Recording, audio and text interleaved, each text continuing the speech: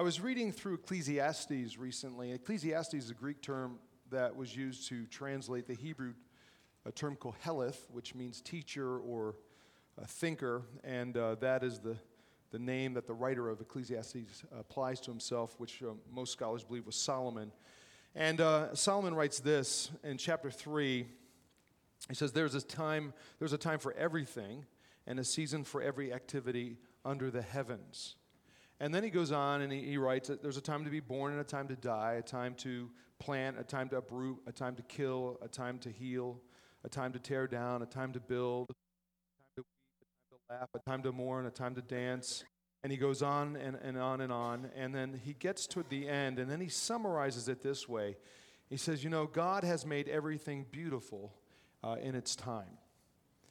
And I was thinking a lot about that as I was reading through it, and this idea of seasons, because in so many respects, we at Parkview have gone through seasons of growth, and especially, I would say, a significant season of growth over just the last 3 years.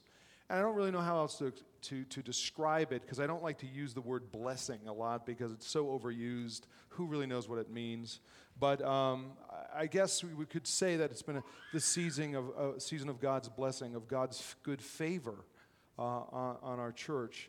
And if you look at our numbers, and Dave will show you some statistics in a little while, but since 2009, we've experienced about somewhere in the mid-30, 33, 36% growth in just adult attendance on Sunday mornings. And if you compare this past December 2012 to December 2009, there's a 73% growth. That's a lot of people. That's a lot of growth. In fact, the Sunday before Christmas Eve, we didn't have any service on Sunday. We moved everything to Monday. But I came in on Sunday, and I had a few things I wanted to get done. And then I came in here. It was very quiet. Came in here. I turned on some lights. I just sat on the stairs and prayed for a while. And I was just praying, God, we just want people to hear the truth of who Jesus is and what he's done for us. And so I just prayed that he would bring people, the right people who needed to hear that message, and give us the opportunity to share it on Christmas Eve. And on Christmas Eve, if you were here, we had, how many services we have? Five services? We had 2,000 people show up. That's a lot of people. And I'm really humbled by that. I've told the elders a lot that I never signed up to be the pastor of a big church. I just really want to tell people about Jesus and teach the scriptures. All the other things, all the other necessary things are just peripheral to me. And that's really what I want to do. And it seems that God is bringing more people to us so that they can hear this message of the gospel. And you can just sense there's a sense of momentum sort of that's building, sort of this spiritual wave that of God's Spirit moving among us and moving us forward. And as Solomon says it, it's a beautiful thing. And I'm humbled to be part of it. But I've asked myself the question, why are we seeing this type of growth? I mean, it's pretty staggering when you think of the numbers and the percentages. And we don't count people just for number's sake. Every number, as Dave often says, every number represents a person and represents a story. And we make sure we track how many people are here. In Acts chapter 2, the early church kept a record of 3,000 people coming to Jesus and getting baptized. So if it was good enough for them, it's good enough for us. But we count people so we understand who's coming and the impact on our facility and all those things. And I see a lot of struggling churches in our culture, and I wonder, why are we seeing this growth? And I think first it has to do with biblical truth and conviction. I mean, we are committed to teaching biblical truth with no apologies, and to do it well, to do it clear, and to do it with practical application. And I think that's what God wants us to do. When people walk into the church, they expect the Bible to be talked about, and so we're going to open the Scripture. We're going to take a look at what God has to say about life and love and all these things, and do it without apology. But also, along with that, for me personally, over the last couple of years, I've realized that people in America, and we talked about their culture this morning, really there's only three approaches to life that people in our culture can embrace. Very simply, atheism, and that's not just an official belief system, but sort of a default way of living, sort of functional or practical atheism, where people just ignore God or deny his existence or just being around, Or there's theism, where people believe that there's this God, but they're into the whole religious performance deal. Or there's biblical Christianity, where we talk about the grace that we experience through Jesus. And explaining the difference to our culture of those things, I think, is critical. The difference between atheism and religion and the biblical gospel is a pretty effective way of challenging people in our culture today about what they believe. And by doing that, it brings them to a place of decision. They have to make a choice, one way or the other. And what we're seeing is that when people begin to understand what Jesus has actually done for them, and they embrace this gospel of grace, and they embrace Christ, it transforms their lives. It does. Not from the outside in, that's religion, but from the inside out. And keep in mind what I call the BOP, the basic operating principle of religion is, I work hard to be good and obey so that I might be loved and forgiven and accepted by God. But the basic operating procedure of the gospel says, I am already loved, graciously forgiven and accepted by God through Jesus. And so I obey. I am motivated internally to serve and to give. And what's happened to me on the inside is affecting, what I'm doing on the outside. And we're seeing that happen with people. 2 weeks ago, I met with a young guy who wanted to get together. He's in his early 30s, a career guy, family. We sat down over coffee at Caribou, and he was telling me his story. And he grew up in a mainline religious home, and he hated it, didn't enjoy it. It really meant nothing, absolutely nothing to him. And so he kind of, he absconded from the whole religious scene throughout his teens and early 20s. And when he got married, and he and his wife had some children, they began to realize they wanted to kind of return to God and into the church experience and kind of reinvestigate it, explore it. And so about 9 months ago, through relationships of some people, they got invited to come here, and they've been coming ever since. And I said, so tell me about that experience. And he said, you know what I've realized for the first time is that my whole religious perspective, my whole religious experience and life was based on performance.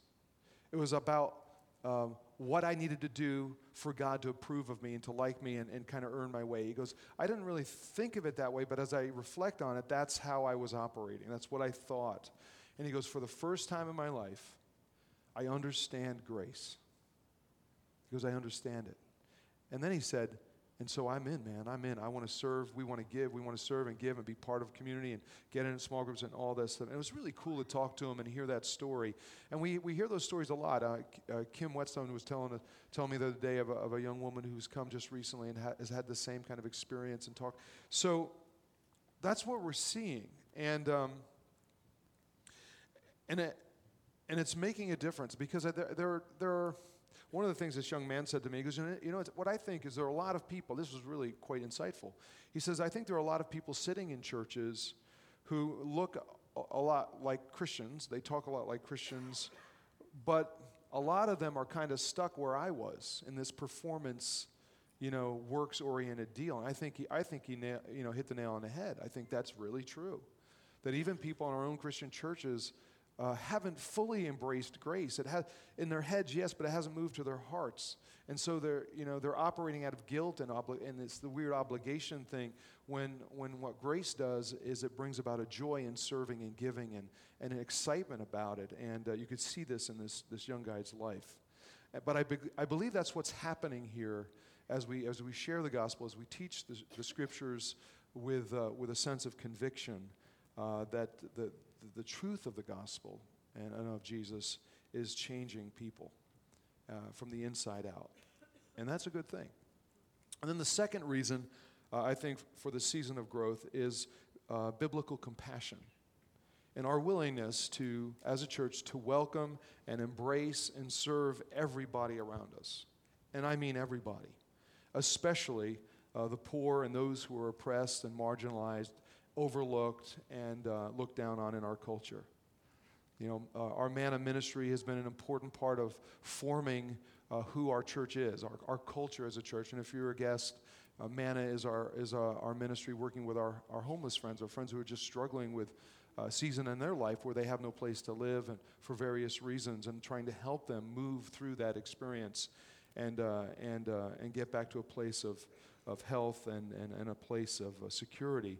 In fact, one of our longtime members, Paulette Stozek, who many of you know Paulette. Paulette was always around the church, big white hair. She's just a lovely person. She came here years and years ago. She was homeless. She's worked her way out of homelessness, and then has served herself. And she herself has served in our Manna ministry for years. A lovely person. Paulette went to be with Jesus this week. She was found dead in her apartment. I think it was Friday, and we just got the news yesterday. And it was heartbreaking. But one of our other formerly homeless gentlemen in the church came to me today, and he goes, I want to thank you and the church for what you've done for our community. If it weren't for Parkview, so many of our friends who we've seen go home to be with Jesus wouldn't be with Jesus. And so I think that has created this culture of acceptance and embracing people no matter where they are in life or in their journey. And the compassion that we show, every week, and the compassion we demonstrate through generous serving and giving and doing it all for the benefit of others, I think is compelling. And I only think it, Jesus says it's going to be compelling. And just today we had a young man come to the church for the first time. He actually contacted us. He needed some help with doing some community service. His name is Rayshawn, and he came a couple weeks ago, and we given him some things to do around the church. What a great young man, and he and a friend came today, and he was just embraced as if he was already family, and that kind of thing, I mean, is compelling. It's compelling, that kind of compassion. According to Zechariah said, this is what the Lord says. This is what the Lord Almighty says. Administer true justice, show mercy and compassion to one another. And I really think that's happening with us. Well, last weekend, I mentioned this morning, I was in Michigan for a small retreat I go to each year. We bring in a speaker to address, sort of contemporary issues for the modern church. And this year is a guy named Dr. John Dixon. He's an Australian, grew up in Australia. He's an author. He's a lot of things. He's an author. He's a filmmaker. He produced a film on the historical Jesus. It was like Australia's version of the History Channel, and it won all these awards. And he's a professor of ancient history at one of the top universities in Australia. He's a theologian. He's an apologist, but he's also a pastor. He is an Anglican pastor. And so he came and spoke, and he was talking about what it's like to grow up in a secular culture. He didn't come from a Christian home. And now what it's like for him to be a Christian in a secular culture like Australia. In Australia, only 60-some% of people believe in God in some form or another. 10% are avowed atheists, and only 8% of Australians are Christian or connected to any degree of church. Only 8%. So it is a very secular culture. And John was saying that as an outsider coming into the United States, to speak in things, as an outsider, he can see America rapidly becoming more and more secularized. And in some ways, I think for us in America, when you're right in the middle of things, you can't really see the forest for the trees. Well, he's looking, and he says, I can see you're going the route of Australia. And so he spoke to how that should affect us as Christians in America. And it was fascinating, some of the things he had to say. And one of the things he told us is a story of faith, because he didn't come from a Christian home. And I'll just give you the abbreviated version because it's fascinating, and you'll see why it makes sense in a minute. But he was telling the story how When he was in school, I think it was early high school, this elderly lady came to the school to teach a 30-minute Bible class. It was allowed because the government of Australia figures, religion is religion. At least we should know about it. So they let her come in to teach this class. And come to find out, she was the wife of one of the wealthiest men in Australia, a big-time publishing guy. She lived a very short distance from the church where John went to school. But they didn't know that. But as she was teaching the class, he would try to trick her with questions and all these things. But she always treated him respectfully and answered his questions the best she could. He said it was the first time anyone really answered questions about the whole religious thing. And so she got to know some of these students, and she invited one day John and a number of his friends to her house for a barbecue. Put one on the bobby, I guess they would say over there, right? Put a shrimp on the bobby. I wanted to say that to him in the worst way, but I thought that would not probably be a good idea, so I withheld that. But because we were out on a walk along Lake Michigan for about an hour and a half talking, and I just wanted to say it so bad. But anyway, so he goes to this barbecue, and he and his friends go to this. It was a ginormous mansion. And they were just like, what? What is this lady? What is this lady doing? And so they found out who she was. And so that began this relationship with this group of students that she had. And she'd have them over, and she'd talk about faith. And so they learned that her name was Glenda, that she was a committed Christian. They learned what she believed about Jesus and what she believed about other issues. And then he said a funny thing happened one day later in high school. He and a bunch of his friends were out, and they were out drinking and partying, and then one of the friends just got hammered, and he was throwing up on himself. It was disgusting, and so they wanted to take him home, and they thought, we can't take this guy home. His dad's a military guy, and we can't. His dad's going to freak out. So what are we going to do with him? So what they decided to do, they take him to Glenda's house, and they go there and they ring the doorbell. Well, she was in the midst of this big fancy dinner party with all these hoity-toity guests. And what does Glenda do? She comes to the door, she answers the door. She doesn't turn them away. She says, come on, bring them in. Marches them past all the guests, takes them back in the back section of her mansion, says, clean them up, we'll put them to bed, we'll watch over them tonight, we'll take care of them.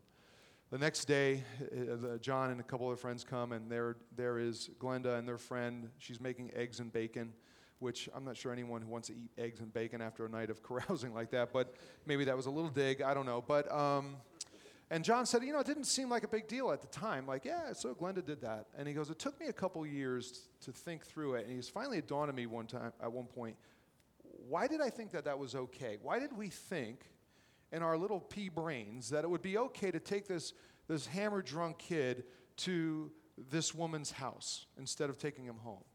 And he said, we realized we could do it because we knew what Glenda would say. She disapproved of the party thing. We knew what she was going to say and how she was going to feel about it. But he said, we took her because we knew she loved us. And we knew that she would love us no matter what. And then he said, so what I've realized is that her impact on me becoming a Christian was profound because Glenda had a way of, he said, flexing her muscle of biblical truth and conviction, while also at the exact same time flexing her muscle of compassion. And then he said, that is what the church needs to do. Because sometimes we're all about conviction and truth with no compassion. Sometimes we're all about compassion and feelings and all, with no conviction. And John says we need to flex those muscles all at the same time. And that's what the church in Australia is trying to do. And he said, I'm telling you, the way America is going, that's what the American church needs to do as well. And the fact is, there are a lot of Christians in America today who, somewhere along the line, have fallen into this idea that our mission is to somehow reclaim a Christian culture for ourselves by way of politics, media, policies, all those things. But that is not our mission. That is not our mission. We are not called to reclaim a culture, but we're called to bring people to Jesus, which will impact culture, but our goal is to bring people to Jesus.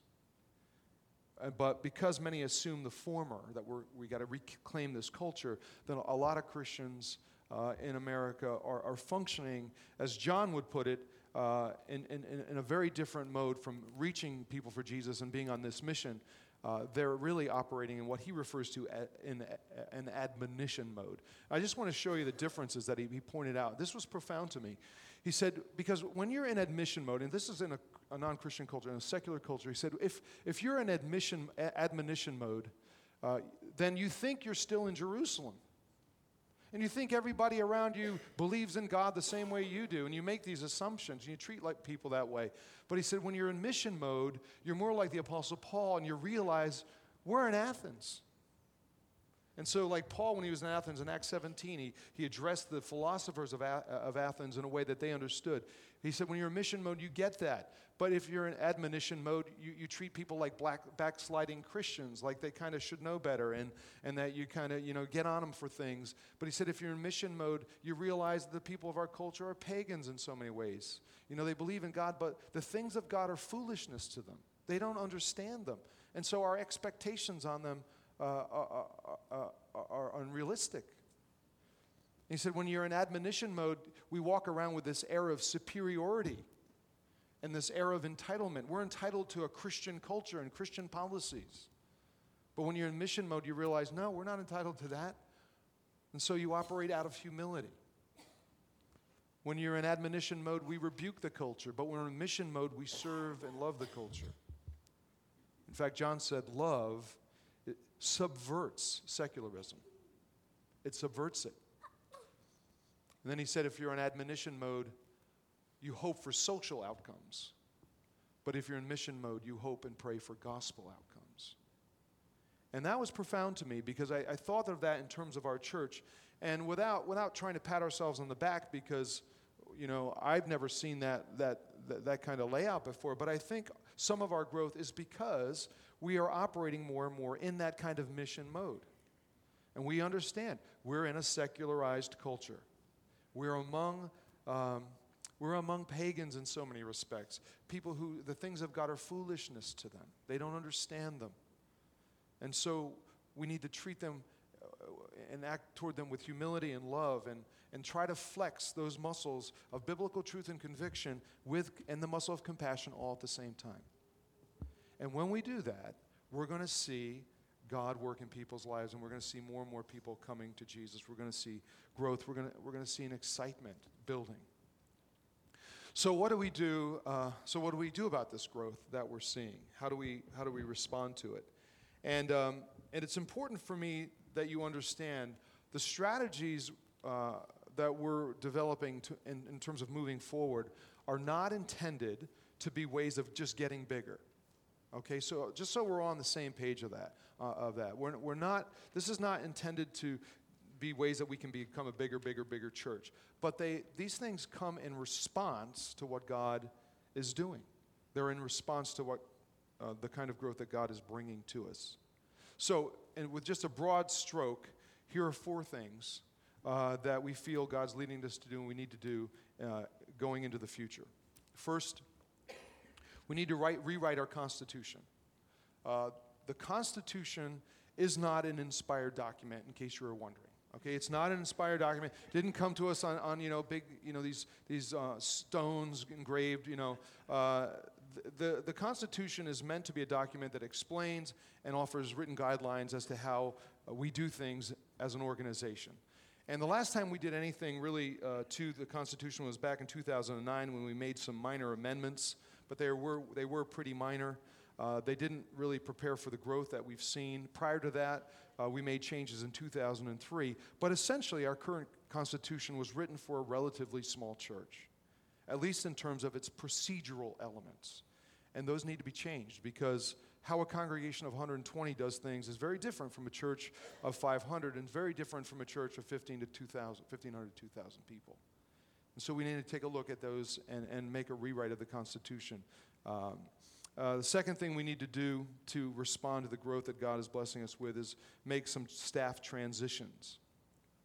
There's always gains and losses to growth. There's some things that you gain that are exciting. You lose some things that you're going to grieve.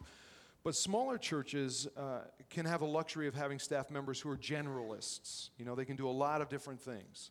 But the bigger the church becomes, the more you need staff who are specialists, who focus on certain areas of expertise. And for us right now, we have more and more young families with children coming than ever before. I mean, the number of kids, the number of students is really quite impressive.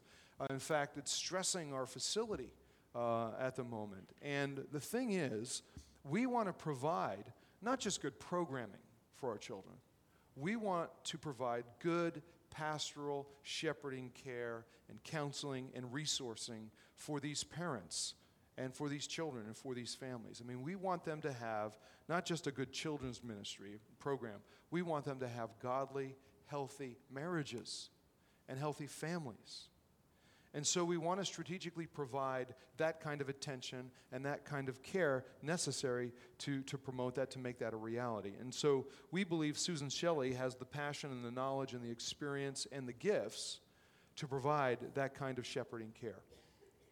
Most of you know Susan. Susan's been our children's ministry pastor for a long, long time. Her and I have worked together for a long, long time, and we've had a lot of fun. I believe we have a lot of years ahead. But we really think that Susan has so much more to offer our people and our families and our young married our young marrieds and all this, that she has so much more to offer people than just running programs and recruiting workers and all that.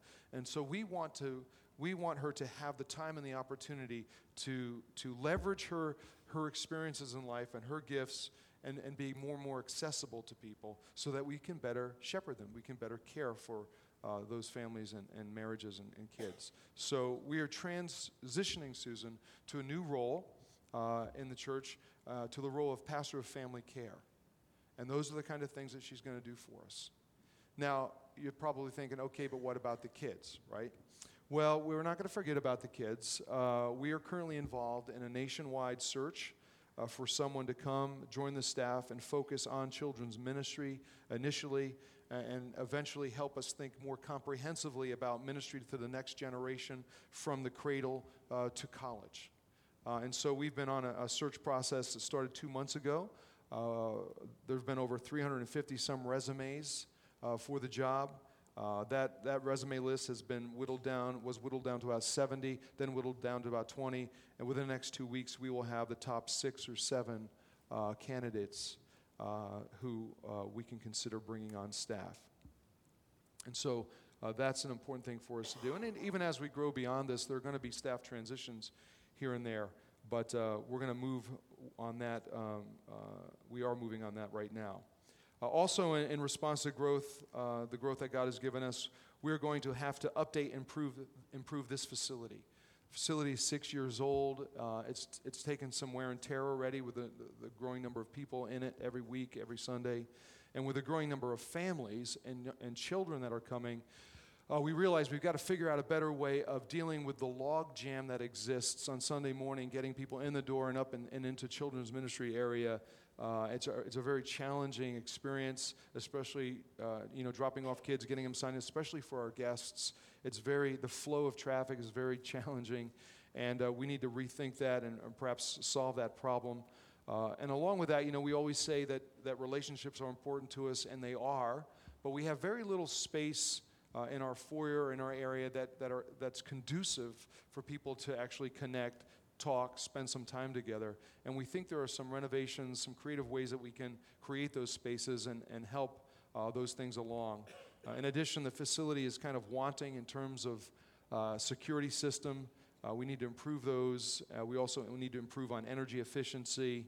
And if we can, creatively make more room for some people in terms of auditorium and Sunday morning adult services. So we're thinking through that. We're beginning to think through that strategically, what that might look like, how that might happen. And then fourth and finally, in response to what God is doing, we're feeling more and more led to expand our influence to the east. And we've talked a lot about that over the last couple of years. But in Acts 16, there's a story of Paul having a dream one night. You remember the story? During one night, he's in Troas.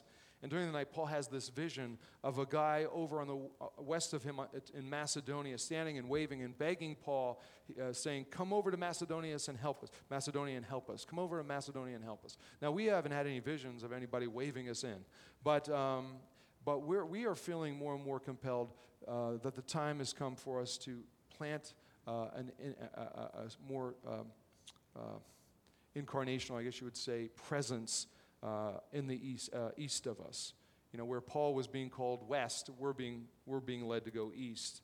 And when we think about all the doors of opportunity that God has opened for us over the last couple of years, along North Avenue there, we got, I don't know how many people in two of the poorest schools in DuPage County, mentoring, tutoring students, and the schools would love us to have more influence. We have New Name working to reach out to young women in the adult industry, getting them out of that industry into rehabs.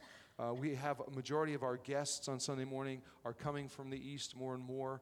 And so the sense is that going is urgent, not optional. So two things that we want to do as we move forward at some point. There's no timeline on this, but this is what we're looking at. At some point here, Lord willing, we're going to establish a second campus somewhere between here and 294 that will connect with those communities along North Avenue, Villa Park, Lombard, and maybe even part of Elmhurst. What that will look like, we don't know exactly. Where that would be, we have no idea. But we're opening our eyes and praying about that God might show us what He would have us to do. So that second campus would involve having a Sunday service there. And obviously, if we were to do that, we would want to have a campus pastor there. And there's other implications for worship band and those kind of things. But we're beginning to look at that. And if you recall, a couple years ago when we were talking about influencing, bringing spiritual influence to the East, we said we don't want to just plan a Sunday service. We want to actually be the church in those communities for a while and establish some relationships and credibility. And I feel like we've really done that. So that's what we're thinking about at some point here. And then we're also really seriously thinking about establishing a community center in and around North Avenue that would minister to the families along that corridor. One of the things John Dixon said last weekend, he was talking about the church in a secular culture, and he says the church needs to go back to the way it was in the first century, where the church established itself as the center of the community. It's where people went for help. And I thought, he's right. And so we would like to do that over along the North Avenue corridor. And so what we're going to do here moving forward is we're asking a couple of our people to go into, once again, and talk to community leaders and just ask them what's going on in the community. What do you feel some of the needs are in the community? And just kind of get some feedback on that. But what would a community center entail? Could entail a number of things. A place where moms with children could go during the day just to have a place to go, where there's Wi-Fi and maybe something for their children to do. Maybe there could be tutoring classes, English language classes, career-type counseling of some sort or another, personal financial counseling, maybe just the basics of budgeting, maybe tax advice or preparation, maybe free music lessons for underprivileged kids. I think we should provide some legal advice for people. Last weekend I met a guy named Bruce Strom. He is the executive director of an organization called Administer Justice. Bruce was a pretty successful lawyer. He was a pastor's kid, and his father was a pastor in a very small church. They were very poor, and when he was a kid, he said, "I am never going to be poor." And so he went off to law school, became very successful. He argued a couple of cases before the Supreme Court, and at one point in his life, he realized, "I'm not happy doing this. This is not what God wants me to do." And so he gave up his practice, and he established and started Administer Justice. It's a movement toward providing from within the local church legal advice from a network of attorneys that donate their time a couple hours a week.